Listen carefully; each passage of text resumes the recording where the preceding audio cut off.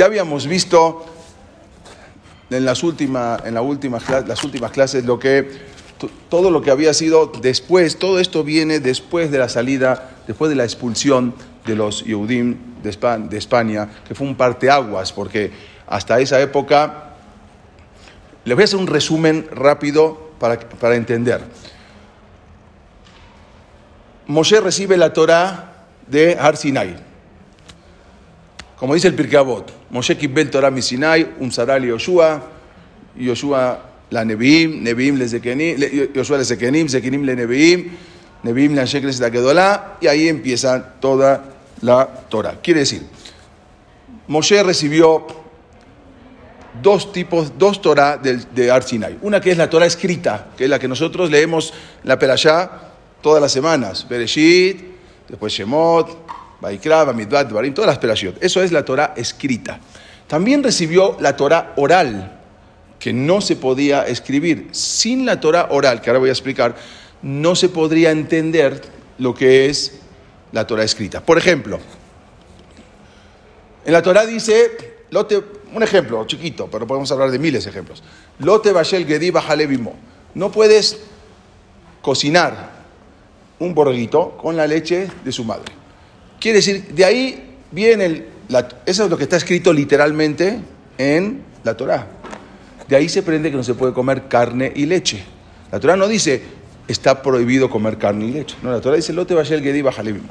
Si yo agarro literalmente, como está escrito en la Torah, lo único que tengo prohibido es agarrar un borreguito y cocinarlo con la misma leche de la ordeña de su mamá. Eso es todo lo que está prohibido. Pero yo, de la Torah, puedo agarrar una hamburguesa y ponerle con queso o con... y no hay ningún problema, porque eso es Bien los jajamim, que es lo que es la Torah oral, la Torah Shebe al Peh, que también la recibió Moshe Rabbeinu.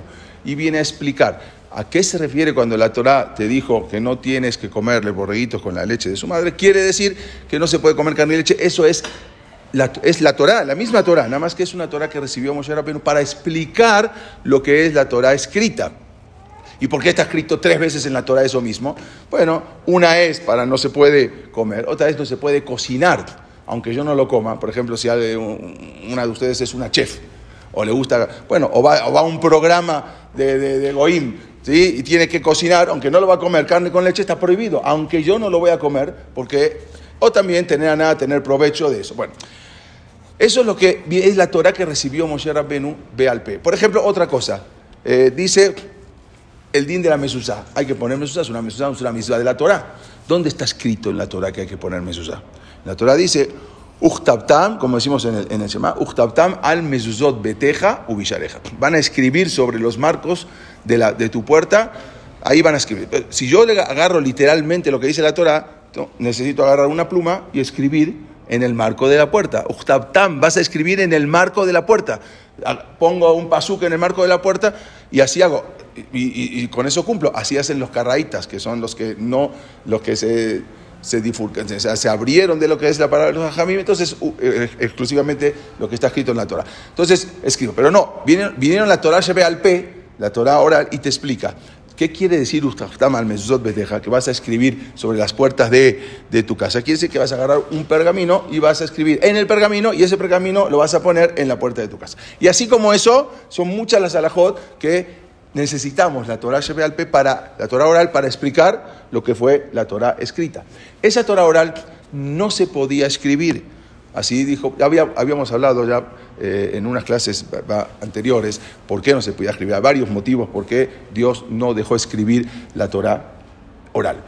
Pero llegó un momento, todo eso fue pasando oralmente, que llegó un momento que pasó muchas generaciones y se iban olvidando. La gente ya se iba olvidando de lo que estaba pasando. Entonces ahí empiezan lo que se llama el mahloket, una discusión entre Bet Shammai y Bet Hillel y los jajamim. Uno dice así, uno dice así. Entonces empezaron las discusiones porque con el tiempo se iban olvidando qué fue lo que iban recibiendo. Entonces ese fue el problema. Y más que cuando después de la destrucción del Bet Hamikdash, estamos hablando para ubicarlos en el tiempo, más o menos, años 70, también hay una discusión si fue 68 o 70 de esta era.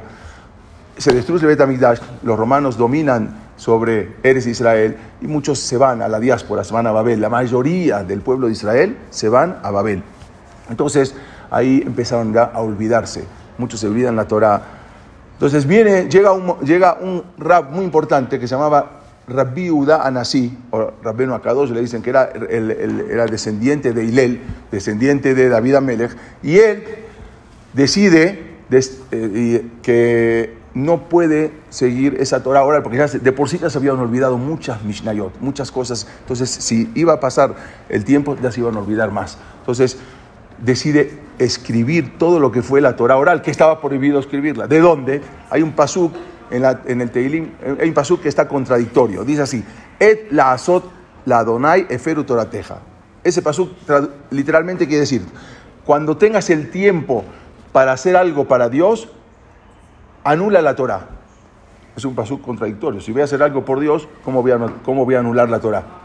No se entiende ese pasuk. Entonces él explicó, ese pasuk quiere decir que cuando tengas que hacer algo para salvar el judaísmo, entonces aunque tengas que anular parte de la Torah, tienes que salvar. ¿Qué quiere decir? La Torah decía que no, o sea, habían entregado la Torah al país, no se podía escribir, pero si no, ya no la escribo, esto ya va a pasar un tiempo que ya de por sí ahora empezó la diáspora y se va a olvidar todo. Entonces escribe, y eso es lo que se llaman las Mishnayot. ¿Por qué la pudo escribir? ¿Por qué? Porque este jajam, Rabbi Yehuda Anasí, aunque ahora estaban dominados por los romanos, él era íntimo amigo de un famoso emperador llamado Marco Aurelio. Marco Aurelio, hasta ese momento, los emperadores eran muy crueles con el pueblo de Israel, ya sea Calígula, ya sea el emperador Adriano, el emperador Trajano, todos estos eran muy crueles con el pueblo de Israel. Pero llegó una época con este emperador, el papá primero, que se llamaba Antonino Pío, y luego con Marco Aurelio, que fueron emperadores muy benévolos con el pueblo de Israel. Y como él era muy íntimo amigo de Rabbi Yehuda Anasí, no sé qué quiere decir íntimo amigo. Cuando estaba este emperador en Eretz Israel, tenía su palacio y se conectaba a su palacio por un túnel subterráneo con la casa de este jajam. Y diario iban a estudiar juntos Torah. Y hay quien dice también que eso no se hizo público porque obvio que no era posible, pero incluso que esta se hizo Brit Milá y se convirtió. Después murió y está enterrado en Roma, Marco Aurelio, un emperador muy famoso. Pero entonces él lo dejó que puedan, o sea, no había problemas, estaban en paz y podían escribir todo lo que es las Mishnayot. Por eso aprovecharon esa oportunidad para escribir todas las Mishnayot, cosa que en otra oportunidad quizás no se podía hacer. Perfecto, hasta ahí está todo perfecto. Estamos hablando más o menos en el año 170, o sea, ya había pasado 100 años de que se había destruido el Bet HaMikdash. A ellos, hasta la época esa, se llamaron los Tanaim. Para entender esto es lo que quiero explicar, a esto quería llegar. Esta era la época de los Tanaim. Tanaim son la época de los que estudiaron, los que escribieron, en la época de la Mishnah. Estudiaron, pero la Mishnah fue muy escueta. ¿Por qué? Porque tampoco había mucho tiempo, entonces tuvieron que resumir.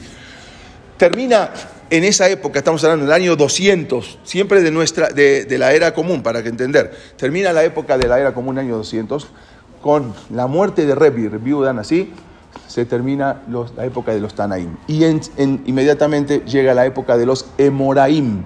¿Qué es Emoraim? Emoraim quiere decir hablar, explicar lo que era toda la Mishnah, que era muy resumida, entonces muy condensada. Entonces tenían que abrir y explicar. Esto es la época de los Emoraim, que empieza con los alumnos de Rabbi Yehuda Anasí, que era Rab y Shemuel.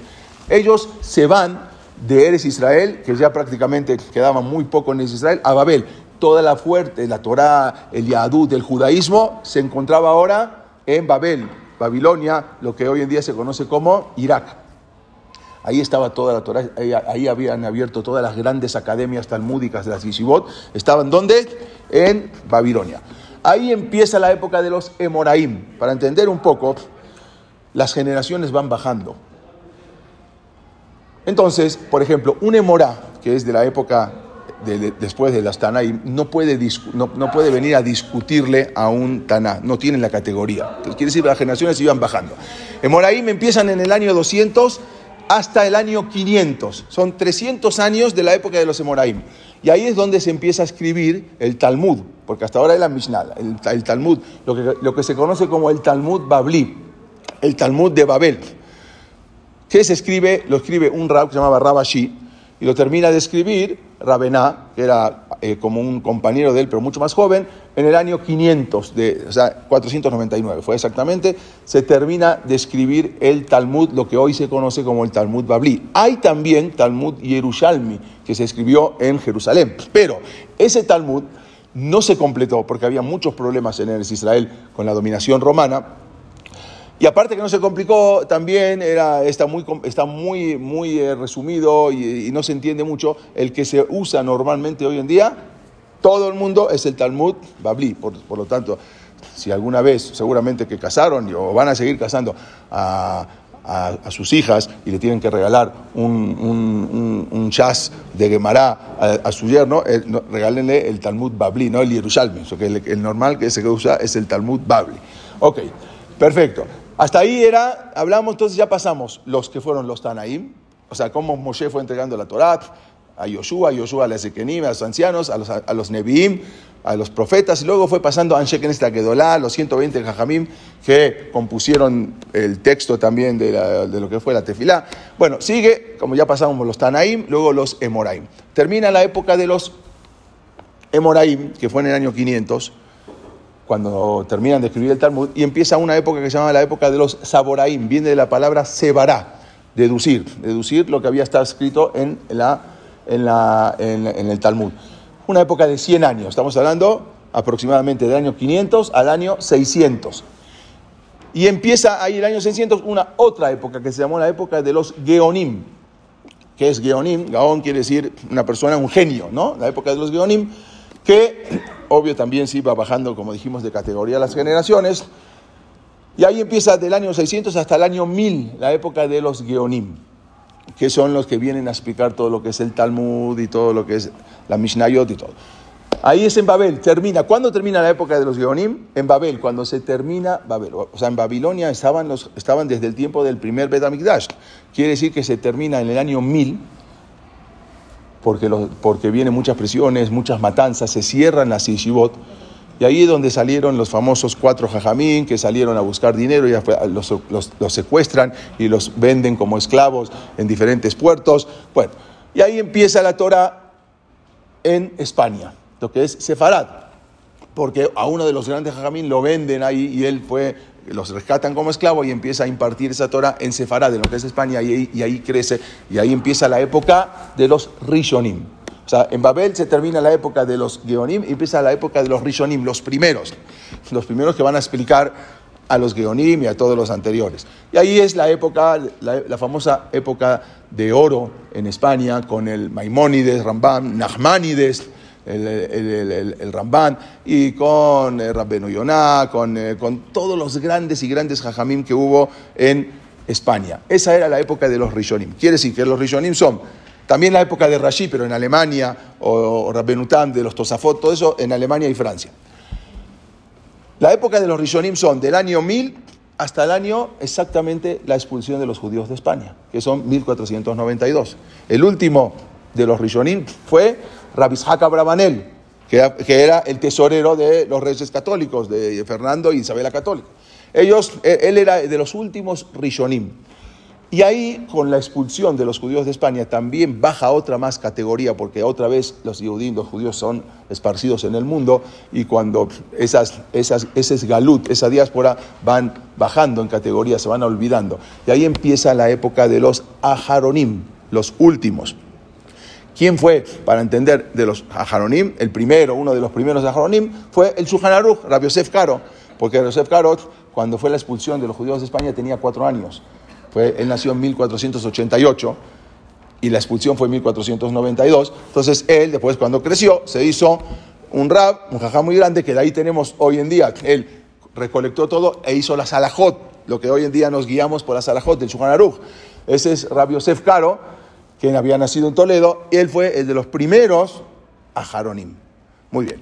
Ahí empieza la época de los Aharonim, ya no en España, porque en España ya no había judíos, por lo menos abiertamente, y ahí en el Imperio Otomano, en Italia, en diferentes lugares, América todavía no, porque había la Inquisición, y ahí empiezan en Holanda, en muchos lugares, empiezan a esparcir, empiezan ahí lo que fue los Aharonim. Los Aharonim bueno, ya voy a pasar un poquito más adelante, es hasta casi la época de la Shoah, del Holocausto.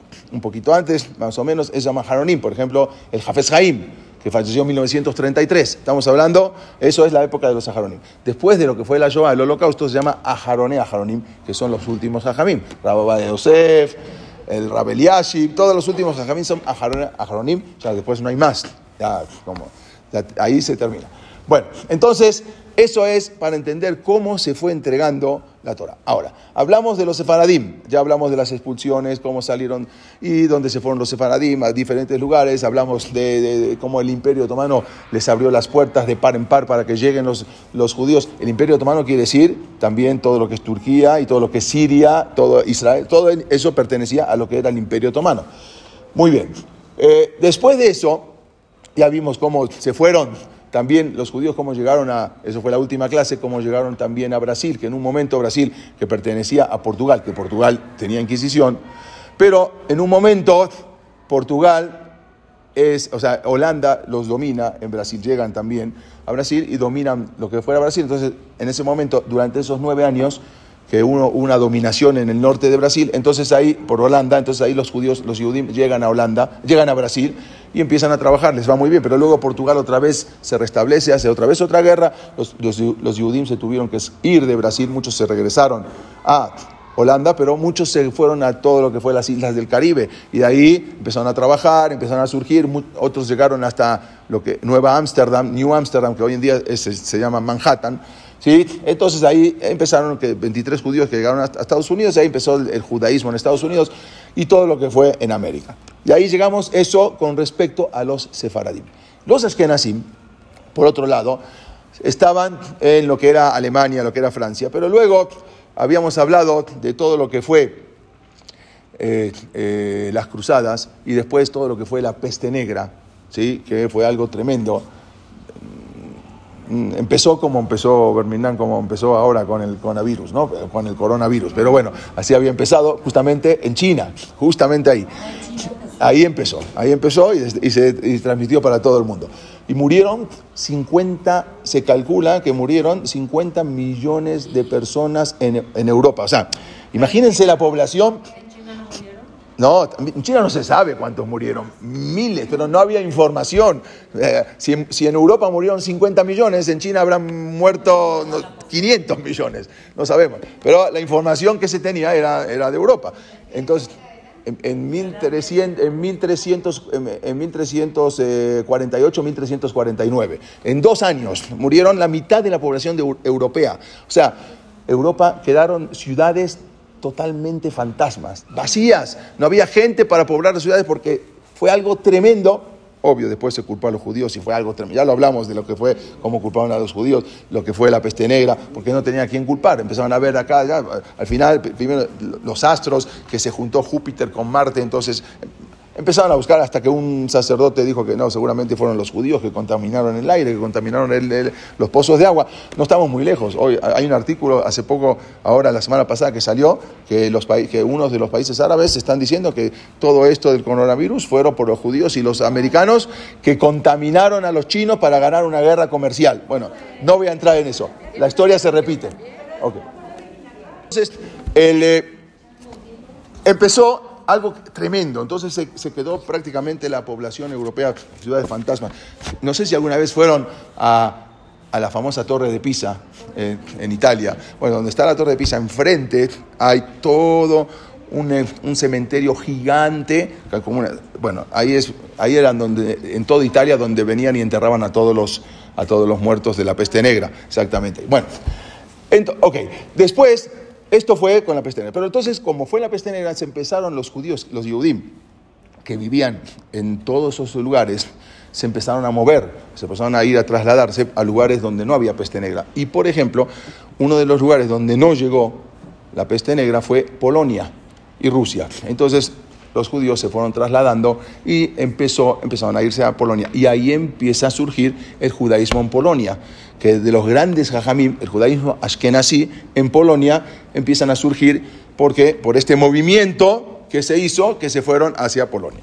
Y ahí quedaron Los judíos empezaron a trabajar y estaban muy bien. En Polonia los recibieron, ya hablamos mucho cómo los habían recibido los reyes polacos, cómo los judíos empezaron a trabajar y les iba muy bien.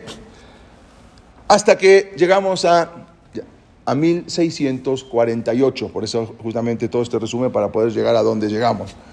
1648, una época que Polonia había crecido mucho, incluso no era lo que hoy en día se limita como Polonia, sino gran parte de Europa, de Europa del Este, pertenecía a Polonia. Ucrania pertenecía a Polonia. Parte de Rusia pertenecía a Polonia. No era Polonia lo que hoy en día es un país chiquito, sino era muy grande, un imperio. Y hubo algo tremendo, que esto yo les dije, y si las señoras que no estaban al principio, es que voy a contar algo que está muy duro, pero me voy a saltear muchas partes, porque sí está un poco duro, pero hay obligación, tenemos que saber qué fue lo que pasó.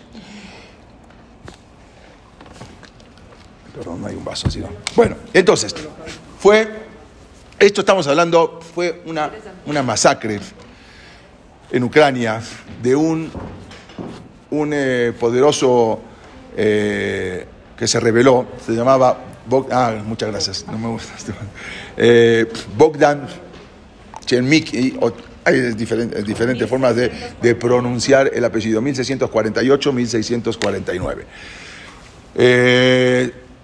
Gemelnitsky, vamos a decir, aunque se escribe de diferente, Gemelnitsky, ahora lo van a ver cómo se escribe de diferente manera. Bueno, esta masacre que ocurrió en Ucrania supera cualquier cosa que alguien haya leído sobre masacres. No existe, no hay manera, peor, pero mucho peor que fue la Shoah. Peor que la Shoah. Peor que la Shoah. Peor. Por eso la gente no sabe, fue peor que la Shoah. No en cantidad, obvio, porque no había esa cantidad de población judía que existía después en la Shoah, pero sí lo que fue trágico. Los judíos habían mudado a Ucrania desde las provincias occidentales de Polonia, porque Ucrania pertenecía a Polonia. Esto se debió ¿por qué se iba mudando? Porque había oportunidades económicas, porque Polonia estaba expandiendo cada vez más, se estaba consolidando. Todo lo que era Lituania era Polonia, Lituania, Letonia, Estonia, Ucrania, todo eso era Polonia. Imagínense lo que era.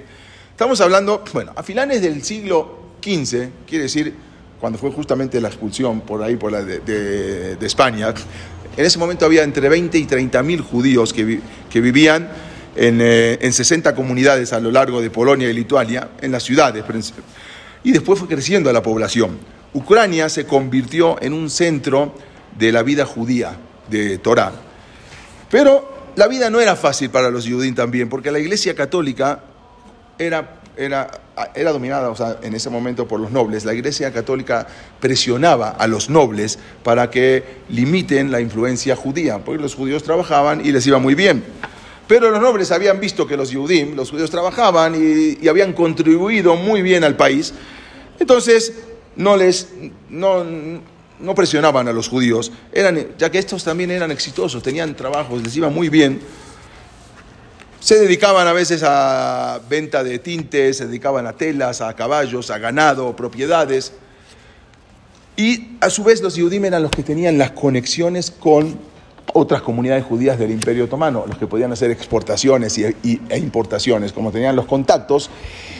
Y también sirvieron de enlace con el comercio para todos lados, para todos los lugares. Eran los que manejaban prácticamente el comercio. Entonces, a su vez eran encargados el gobierno los habían puesto como encargados de aduanas, cobraban los derechos, cobraban los impuestos, porque eran tan fieles que el mismo gobierno los ponían a los judíos, eran los cobradores de impuestos. Prácticamente trabajaban para Hacienda. Y ustedes ya empiezan a imaginarse cuando los judíos trabajan para Hacienda y se presentan en el negocio de un gentil, aunque sea empleado de Hacienda, inmediatamente se pueden imaginar qué es lo que iba a ocurrir. Eran banqueros, eran terratenientes, eran médicos. Los judíos prosperaban mucho. ¿Por qué prosperaron? Porque no tiraron su dinero en la bebida, en el juego, como hacían los cosacos, como hacían en Ucrania. Y ellos así fueron creciendo, pero también creció el antisemitismo. Había una clase muy baja, la clase de los cosacos ucranianos. Yo le voy a siguiente paréntesis. los ucranianos son los peores antisemitas más que los alemanes. En Europa, el número uno son los ucranianos, aunque hoy en día el presidente de Ucrania es un judío. Pero, y el anterior también era judío. Pero generalmente los ucranianos siempre fueron un pueblo muy antisemita. La clase de baja de los cosacos ucranianos, entonces consideraban a los judíos trabajadores, que eran los terratenientes, ricos, y los acusaban de robar la riqueza de los pobres para enriquecerse. Y eran lo que veían, y siempre fue igual, porque odiaban y a su vez celaban y tenían envidia. Entonces, a fines del siglo XVI, Polonia intentó obtener más control sobre los cosacos ucranianos, pero los ucranianos se empezaron a rebelar. Se empiezan a rebelar porque ya estaban la clase de campesinas, se empiezan a rebelar contra el gobierno. La situación ya empezó a ser un poco diferente y encuentran a un líder, porque mientras no tenían líder eran campesinos, pero no había quien los lideraba. Entonces en ese momento encontraron a un líder y esto que los organizó. Y fue una revolución que prácticamente sacudió el trono del gobierno del rey de Polonia. Este líder se llamaba Bogdan Chmelnycki, era el líder de los cosacos. Era un fuerte seguidor de la ortodoxia rusa, odiaba a los terratenientes polacos, no solamente por la explotación en el pueblo, sino también porque el catolicismo romano. Él era de la iglesia ortodoxa rusa, entonces odiaba a los cristianos y obvio también a los judíos. Enfrentó Bogdan, ahora vas a ver el nombre de él, Chmelnycki, pero se escribe, ahora vas a ver cómo se escribe, con CH, ¿Esta es la de Taj Ve Tat? Sí, está por eso. Entonces, él organizó varias bandas y empezaron a organizarse un ejército. A los mismos campesinos los empezó a organizar como un ejército. Y ahí empiezan en abril del año 1648, que se dirigen hacia el oeste, y ahí ellos proclamaron un estado independiente de Ucrania, como que Ucrania se estaba independizando de la presión de los polacos. Y prometió, como todos los revolucionarios, que los ricos serían despojados y los pobres van a heredar sus tierras. Y ahí, imagínense cómo pasó todo. Bueno, lo mismo pasó en Venezuela y en muchos países, que era todo lo que se llama exactamente, van a levantar y vamos a quitarle todo el dinero a los ricos y le vamos a dar vamos a heredar todo para los pobres. Bueno, y él empezó a capturar mucha gente y también empezó a capturar los varios castillos polacos de los nobles y empezó a tener mucho éxito. Muchos veían y se unían cada vez más y más a su ejército. Al final, en 1648, en el otoño, unos 5 meses después de que habían comenzado esa revolución, entra a Polonia y captura una famosa ciudad, la famosa ciudad polaca de Lwów. Cuando esto ocurrió, entonces los polacos ya se dieron cuenta que era algo duro y llamaron a una tregua. Vamos a hacer una tregua, el gobierno polaco con los ucranianos, los revoltosos, los revolucionarios. Entonces Chmelnycki acordó la tregua, pero esta tregua solamente era para reorganizarse en Polonia y no era falsa. Quiere decir que cuando ya estuvieron listos, entonces cortaron todo trato y empezaron a pelear los polacos otra vez, el ejército polaco contra los ucranianos. Pero esto al final no terminó bien y hicieron que abrieran la jaula y saliera el león, prácticamente. ¿Qué pasó? Había miles y miles de campesinos armados, iban caminando, no tenían ninguna disciplina y a su vez estaban sedientos de sangre. Por lo tanto, en lugar de volver a sus casas, a sus campos, para intentar otra vez reconstruir y trabajar, bueno, entonces se convirtieron ahora en una multitud de asesinos furiosos. Los cosacos, que eran dirigidos por Chmelnycki, quien les dijo a la gente que el polaco los había vendido como esclavos en manos de los malditos judíos. Entonces le empieza con eso a levantar a todo el pueblo. ¿Por qué? Porque los judíos eran los que iban a cobrar, los judíos eran los encargados de los terratenientes, pero eran a su vez encargados de toda la nobleza, o sea, toda la nobleza polaca que tenía campos y campos. Bueno, ¿quiénes eran los que manejaban los campos? ¿Quiénes eran los que cobraban los impuestos? Siempre eran empleados, ¿sí? Pero tenían su dinero, trabajaban bien, pero no eran de ellos, prácticamente pertenecía todo el país a la nobleza polaca. Ellos eran eran una clase militar de rusos, los cosacos, eran unos militares rusos, ucranianos, que estaban tan enojados que empezaron a masacrar a decenas de miles de judíos, porque decían que ellos pertenecían a los que le estaban robando el dinero. Y fue lo que se conoce como Taj Ve Tat.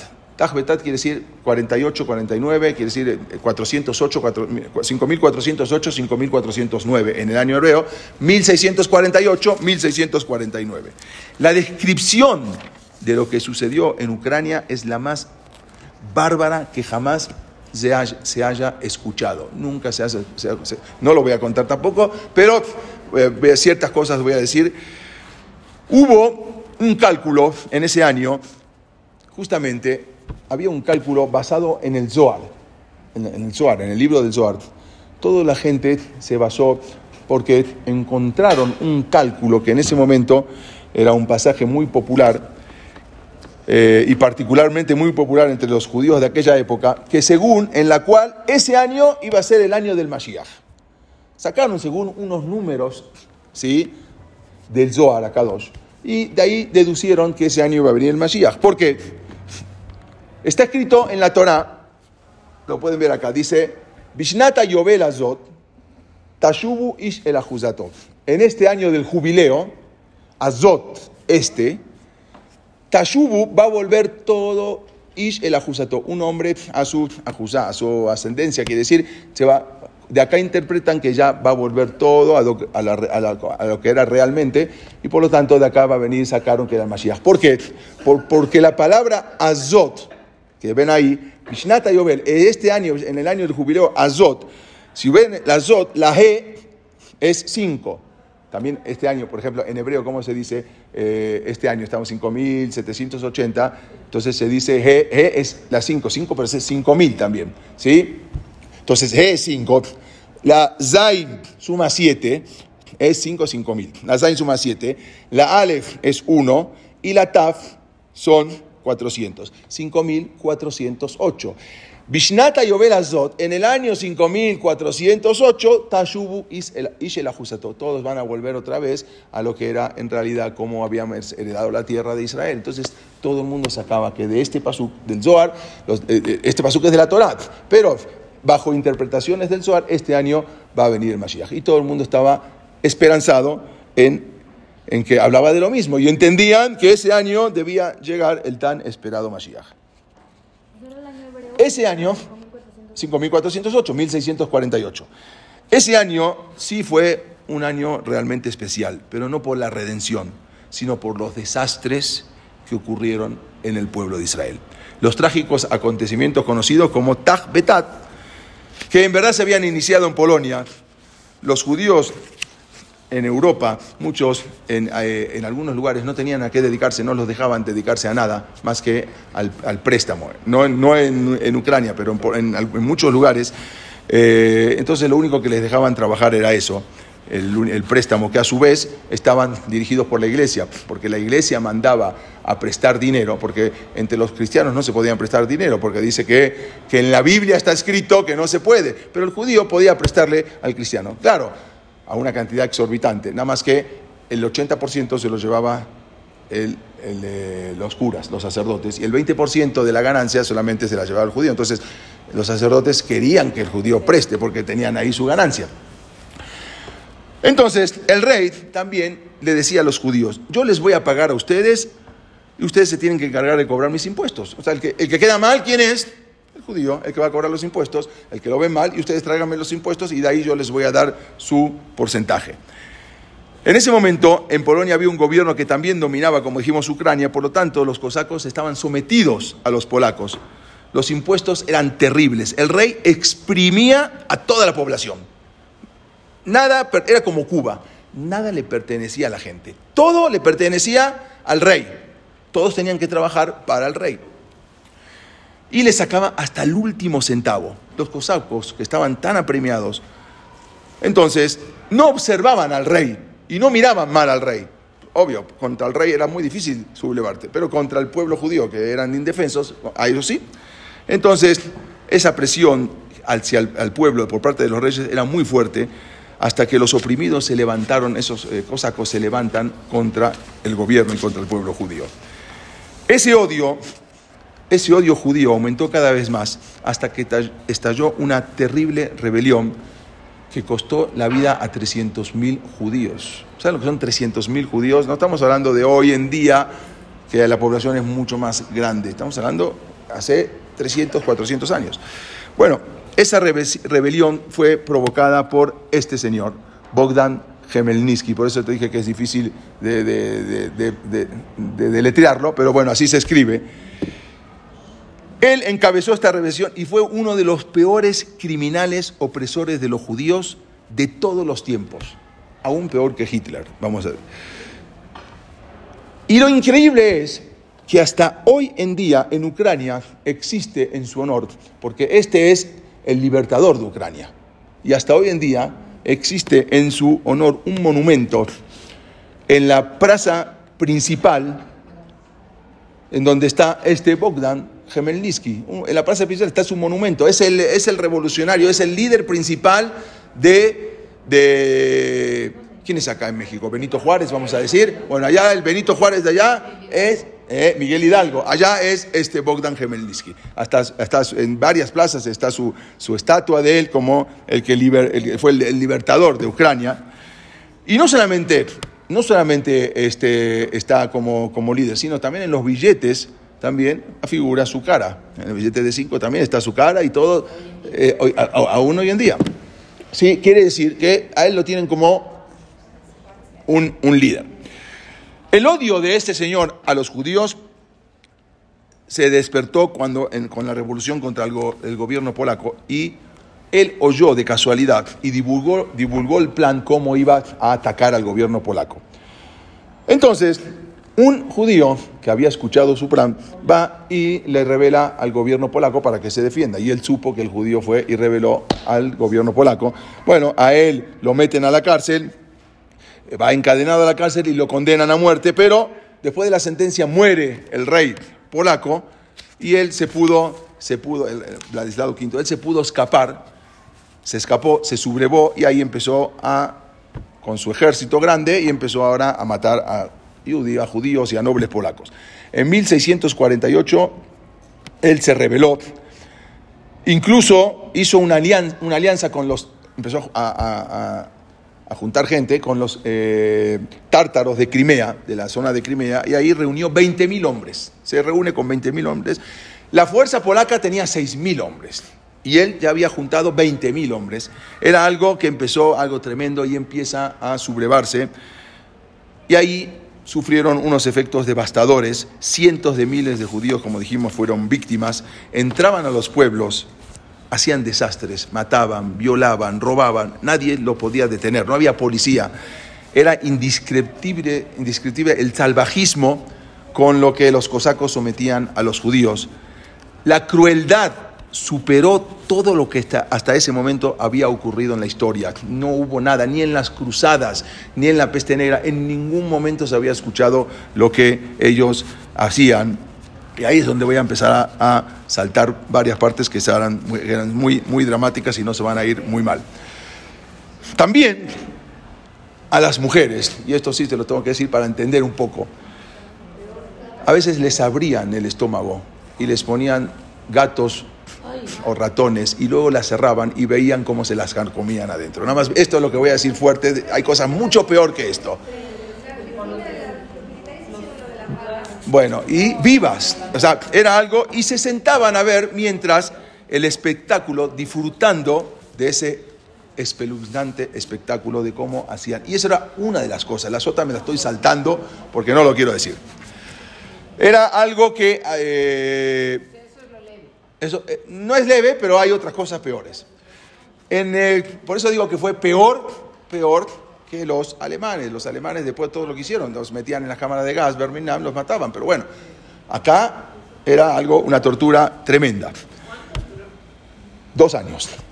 Tremendo. Entonces, llegan a un lugar que se llamaba Nemirot, Nemirov, en un pueblo que había ahí se dieron cuenta que era un pueblo que estaba como amurallado y había muchos judíos ahí, no podían entrar a ese pueblo. Entonces los cosacos llegaron vestidos como polacos para entrar. Entonces los judíos les abren las puertas pensando que eran como polacos, que venían a rescatar, lo que sea. Entonces ahí entran y masacran en ese pueblo solamente a 6.000 judíos.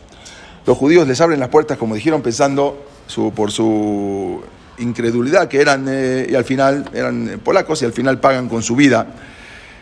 Por ejemplo, se sabe que en 1648 una de las familias más prominentes de esa ciudad habían hecho una boda y ofrecieron comida en honor a la boda de su hija.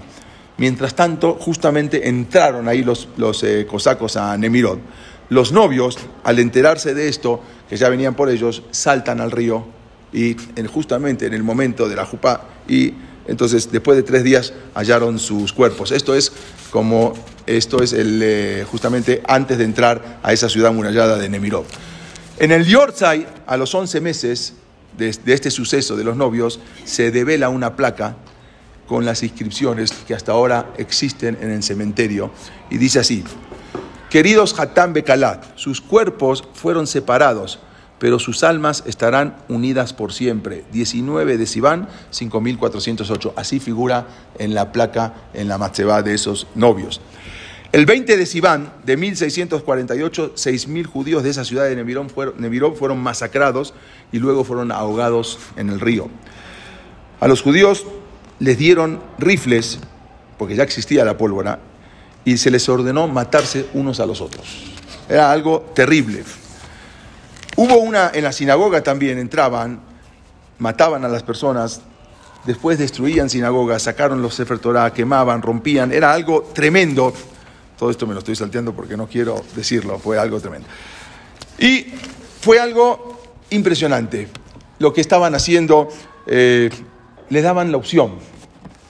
No es que los mataban directamente, a todos les daban la opción de la conversión o la muerte. O sea, el que se convertía no moría.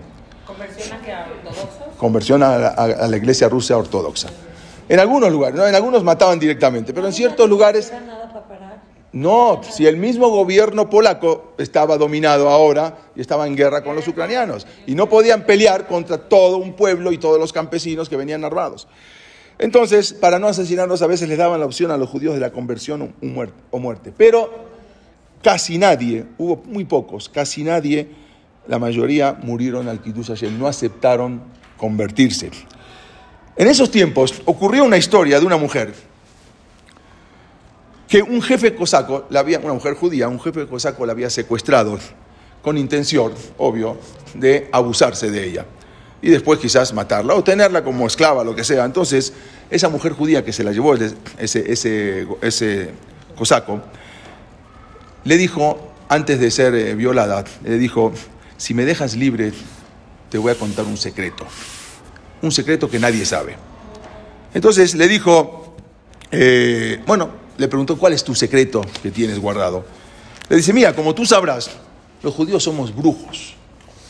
Y como somos brujos, y aunque tú me dispares con tu arma, que en ese entonces existía ya la pólvora, nosotros los judíos somos invulnerables. Aunque tú me dispares con tu arma, nosotros no morimos. Y ese es el secreto. Entonces le dice: y es un secreto, si te cuento mi secreto, tú después lo puedes usar en la guerra, porque si tú tienes un secreto de que aunque te disparen con arma no mueres, eso es algo, imagínense cuánto vale eso. Ese es un secreto que tenemos los judíos. Si tú, entonces yo te puedo contar ese secreto y nunca te van a poder matar. Entonces el ignorante cosaco que dudaba, entonces ella le dijo, dice: no te creo lo que me estás diciendo. Dice: bueno, prueba, ¿quieres saber? Prueba, dispárame y vas a ver cómo no voy a morir. Entonces con eso te voy a demostrar y después te voy a contar el secreto para luego que me dejes libre. Bueno, ese ignorante cosaco quiso intentar a ver si era cierto y le disparó varias veces a la mujer con su pistola en su cuerpo. Lógicamente no había ningún secreto. La mujer, ella solamente quería morir tejorá, quería morir pura antes de que venga el cosaco y la impurifique. De otra manera, no la iba a dejar libre y la iba a violar. no tenía escapatoria y ella por eso quiso morir pura, y así es. Y de esa forma logró la muerte que si se la hubiese pedido, no se la hubiese cosaco concedido. De los judíos que no fueron asesinados, muchos fueron vendidos incluso como esclavos. O sea, a los que mejor le fue a los que los vendieron como esclavos. ¿Por qué? Porque los venden como esclavos en ciertos países mediterráneos y después los pudieron rescatar. Eso fue a los que mejor le fue, a los que vendieron como esclavos. Posteriormente luego traían a notarios, porque lo hacían todo legalmente, y escrituraban las casas de los judíos. Ellos hay un cuadro muy famoso que pintaron de la época, donde el notario estaba, esto es imágenes también muy tremendas, no había fotos, obvio, pero bueno, esta imagen era tremenda. Venían los notarios y escrituraban la casa de los judíos. En aquella época vivía el Rab Shabbatai Cohen, un rab conocido como el Siftei Cohen, el Shah.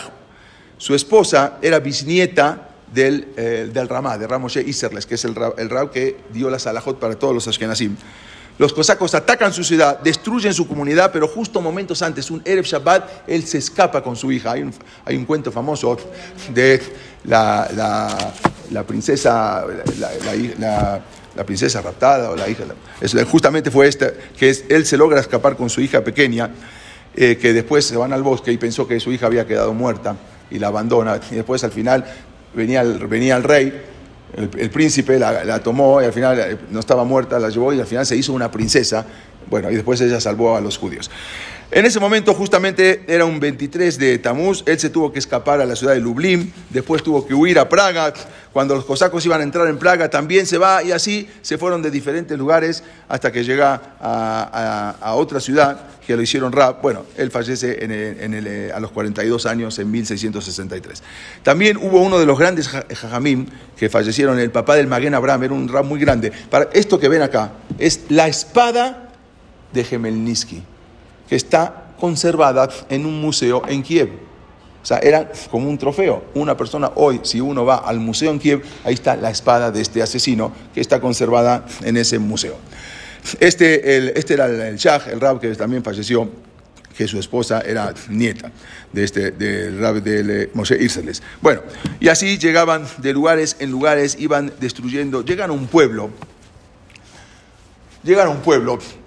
que en Ucrania, que meten a todos los judíos en un Bet Knesset, en una sinagoga, un Shabbat, y ahí les prenden fuego a toda la sinagoga y mueren todos. Ese lugar nunca más se construyó nada, hasta hace poco tiempo se quedó desolado y nunca más esa sinagoga quedó destruida, ese lugar quedó totalmente destruido, y esos 2000 almas que se fueron al Shamaim pidieron Nekamá, pidieron que de alguna manera haya una venganza. Para Dios no hay tiempo, para Boreolam no hay tiempo, ¿sí? Nosotros tenemos un tiempo, para Boreolam son 1000 años de nuestros, son como un día en el Shamaim. Y ese lugar quedó totalmente desolado, nunca más se construyó nada en ese mismo lugar. Y ese lugar, después de muchísimos años, construyeron una central nuclear en Chernobil. Era exactamente el lugar donde había estado ese Bet Knesset.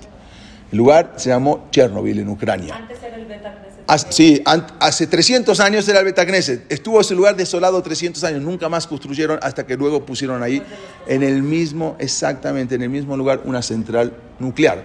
Y ustedes ya saben qué pasó con esa central nuclear cuando hubo un reactor y toda la ciudad quedó una ciudad fantasma, desolada. ¿Por qué? Porque hasta hoy en día nadie puede entrar a esa ciudad porque hay radioactividad y quedó totalmente destruido. Ustedes pueden ver esto, lo que fue la ciudad, que fue en el mismo lugar estaba el reactor nuclear y todas esas.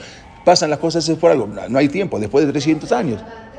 Chernobil, el mismo lugar donde estaba el Bet Knesset, donde destruyen, y es el mismo lugar donde después pasó lo que pasó. Y hasta hoy en día, ya pasó hace 30 años, 40, no sé lo de Chernobil, hasta hoy en día nadie puede habitar esa ciudad. Todo llega en su momento. Fueron asesinados en total casi 300.000 judíos en toda esta, 300 comunidades desaparecieron, fue algo tremendo. El sufrimiento sobrepasó lo que fue la peste negra sobrepasó lo que fue las cruzadas. Polonia quedó destrozada. Las juderías prácticamente quedaron destrozadas. Y esto provocó una conmoción tan grande en todos los judíos que decían que después de esto no hay otra. Después de esto viene el Mashiach. Bueno, y ahí aprovechó un individuo que se llamaba Shabbatai Sevi a decir que yo soy el Mashiach. Y eso es lo que vamos a hablar después en las otras clases. ¿Por qué? Porque aprovechó, era como una chispa en un pajar. Inmediatamente nada más hace falta prenderla y todo el mundo creía que iba a ser el Mashiach. Sin embargo, tampoco toda esa miseria logró destruir la sed y la pasión por el estudio de la Torah. Se empezó todavía más. Uno piensa, bueno, después de esto, ¿qué uno puede más pensar? Debido a todas estas constantes batallas entre los suecos, rusos, polacos que estuvo después, hubo más masacres todavía. Y la guerra todavía siguió, ya no tanto como estas masacres que fue contra los judíos. Por lo tanto, en 1650 se junta los judíos, se llamó el Bad Arba Arachot, de las 4 tierras, se juntan, hicieron como un comité, y ahí fue instituido el día 20 de Sivan como un día de ayuno. Hoy en día nosotros no lo hacemos, muchos ashkenazim todavía lo hacen, después ya se dejó, pero ese día 20 de Sivan, que fue el día que empezaron los cosacos, se puso como un día de ayuno. Se prohibió en esos momentos que hubiera música en las bodas durante un año. Ninguna boda se podía hacer con música, como Abelut. Todo es después de lo que pasó. También los rabinos de aquella época decretaron la prohibición de vestir ropa elegante durante 3 años. Ninguna mujer se podía poner ropa elegante. También se estableció un estricto límite respecto a la cantidad de huéspedes que uno podía invitar en la boda. Tenían nada más, cada uno tenía una boda, podía invitar solamente a la familia, no podía invitar a más gentes. Y así, esto fue algo que superó a los horrores y a las tragedias que se habían escuchado, incluso superó a lo que fue la expulsión de los judíos de España. Está escrito en un libro que se llama Sefer Moreh Mikdash, que en esos tiempos vivía un rab muy importante, que ahorita se van a acordar quién es ese rab. Se llama el Rab Yom Tov Lippman Heller, el Tosfot Yom Tov. ¿Se acuerdan con todo lo que habíamos contado del Kamzán de Cracovia? ¿Sí? Bueno, justamente este era el Rab que había pedido que lo entierren junto con él. Bueno, este Rab vivía en esa época. Este Rab cuenta en el libro Moreh Mikdash que él, al ver todas estas tragedias que estaban ocurriendo, decidió hacer lo que se llama Sheelat Halom. ¿Qué es Sheelat Halom? Es preguntar en sueños para obtener alguna respuesta de por qué habían pasado esa tragedia. Para esto previamente se preparó con muchos ayunos, muchas tefilot, y leyó muchas cosas y formuló antes de dormir la pregunta al cielo para que le respondan por uno de los motivos, lo que sea, por qué sucedió todo esto. Esa misma noche le contestan en sueños que hubieron varias causas. Una de las causas principales es porque la gente no se cuidaba de hablar en las sinagogas. ¿Sí? Hablaban. Mientras en las iglesias nadie habla, mientras en las mezquitas nadie habla, porque no se escucha una palabra. Ustedes vean a veces una película como están adentro de la iglesia en una boda, el cura como está casando y no vuela una mosca. Nadie habla. Y vean, desgraciadamente, en una boda que nosotros vamos a veces y como no se escucha el rap ni nada porque todo el mundo está hablando. Bueno, entonces, desgraciadamente no se cuidaban y una de las cosas, fueron varios motivos, era por eso. ¿Por qué? Porque no cuidaban de hablar en las sinagogas. Otro de los motivos eran que los judíos eran ricos y tenían muchas babysitter que traían a niñas jovencitas y muchas veces esas niñas jovencitas se quedaban junto con el marido el dueño de la casa y habían cosas que no estaban, o sea, la esposa se iba y se quedaba el dueño de la casa con las babysitter, niñas de 15, 16, 17 años que se cuidaban, que las contrataban a cuidar a los, ¿cómo se dice en hebreo? No me acuerdo el nombre. Bueno, se las traían para cuidar, sí, pero tiene bueno, entonces para cuidar a los niños y bueno. Entonces, así le informaron al Tosafot Yom Tov de esta catástrofe que del cielo, uno de los motivos fue eso. Por eso, el Tosafot Yom Tov compuso unas selijot, unos pedidos, unas oraciones especiales para toda esta gente que habían masacrado. También compuso una bendición que hasta hoy en día en ciertas comunidades se acostumbra de unos rezos y una verajá especial, un Yehí Razón para la gente que no habla dentro del Bet HaKnesset. Hay un Yehí Razón especial, una tefilá especial de cuidarse mucho, de hablar, de no hablar en la sinagoga, en el Bet HaKnesset. Si uno quiere hablar puede ir afuera, pero no adentro. Entonces, más adelante, él hizo un especial, él le revelaron eso fue por otro lado también, pero él le revelaron que uno de los motivos era por eso. Más adelante, y con esto acabo, también siguió, aún en 1768, que estaba bajo el gobierno de la reina Catalina II, los cosacos de Ucrania también atacaron nuevamente a Polonia y sin piedad destruyen a toda una comunidad, la famosa comunidad de Uman. Ahí mismo, más adelante, el Rab Nachman de Breslev pide que lo entierren en donde habían sido asesinados muchos judíos, justamente en ese mismo lugar para llevarlos al Olam Haba. Bueno, en términos de destrucción fue algo cruel. La Uman, hasta hoy en día muchos en Rosh Hashanah se van y pasan en Uman o en todo el año van a la tumba de Rab Nachman de Breslev que está en Ucrania, enterrado ahí. Esto fue algo, prácticamente las Guezerot Taj Ve Tat fueron unas masacres similares o peor a lo que fue la carnicería que habían hecho los nazis, que tuvo lugar en la Segunda Guerra Mundial. Nosotros no sabemos por qué pasan las cosas. No entendemos, a veces queremos entender. Había un jajam, una persona que después de escuchar varias cosas de estas, llegó con su rab. Él le dijo: Rab, la verdad no entiendo a Dios. La verdad no entiendo a Dios. Y el rab le dijo: bueno, ahora me quedo mucho más tranquilo. Estaba preocupado, yo pensé que lo entendías. Pero entonces ahí ya yo estaba preocupado. Ahora que no entiendes cómo maneja Dios el mundo, ahora yo estoy más tranquilo porque estaba preocupado. Pensé que ya estabas al nivel de Dios entendiendo sus caminos. Nosotros no entendemos los caminos de Borolam. Somos un pueblo que tiene fe y por eso seguimos. Si cualquier pueblo en el mundo hubiese pasado lo que pasó el judaísmo, lo que pasó el judío, no existiría más. Ese pueblo se rebelaría contra todos. Am Israel es un pueblo que tiene la emuná, tiene esa fe en Boreolam. Sabemos, Dios, nosotros no entendemos cuáles son tus caminos, tenemos esa emuná, sabemos que es por algo, no sabemos el motivo, pero por algo es. Entonces tenemos que tener esa fe, esa emuná que nos heredaron desde Abraham Avinu, nuestros padres, y saber que hoy en día prácticamente el antisemitismo que hay hoy en día es miel comparado con el antisemitismo que había antes. Nos quejamos a veces del antisemitismo y porque en Nueva York mataron a uno, Birmingham, o porque hicieron, también son cosas graves, pero no se compara a lo que había antes, a la gravedad. Hoy en día es un paraíso, es un Gan Eden comparado con eso. De eso tenemos que aprovecharlo.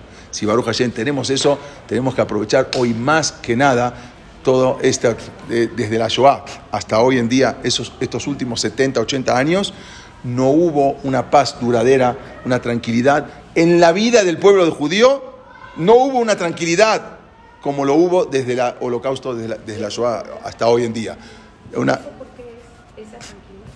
Hay que aprovecharla, no sabemos, ya estamos hablando, ya época del Mashiach, ya viene, ya pasó lo fuerte, lo grave ya pasó, ahora estamos esperando que venga el Mashiach, ya no queda más. Entonces esto tenemos que aprovechar cuanto más y más.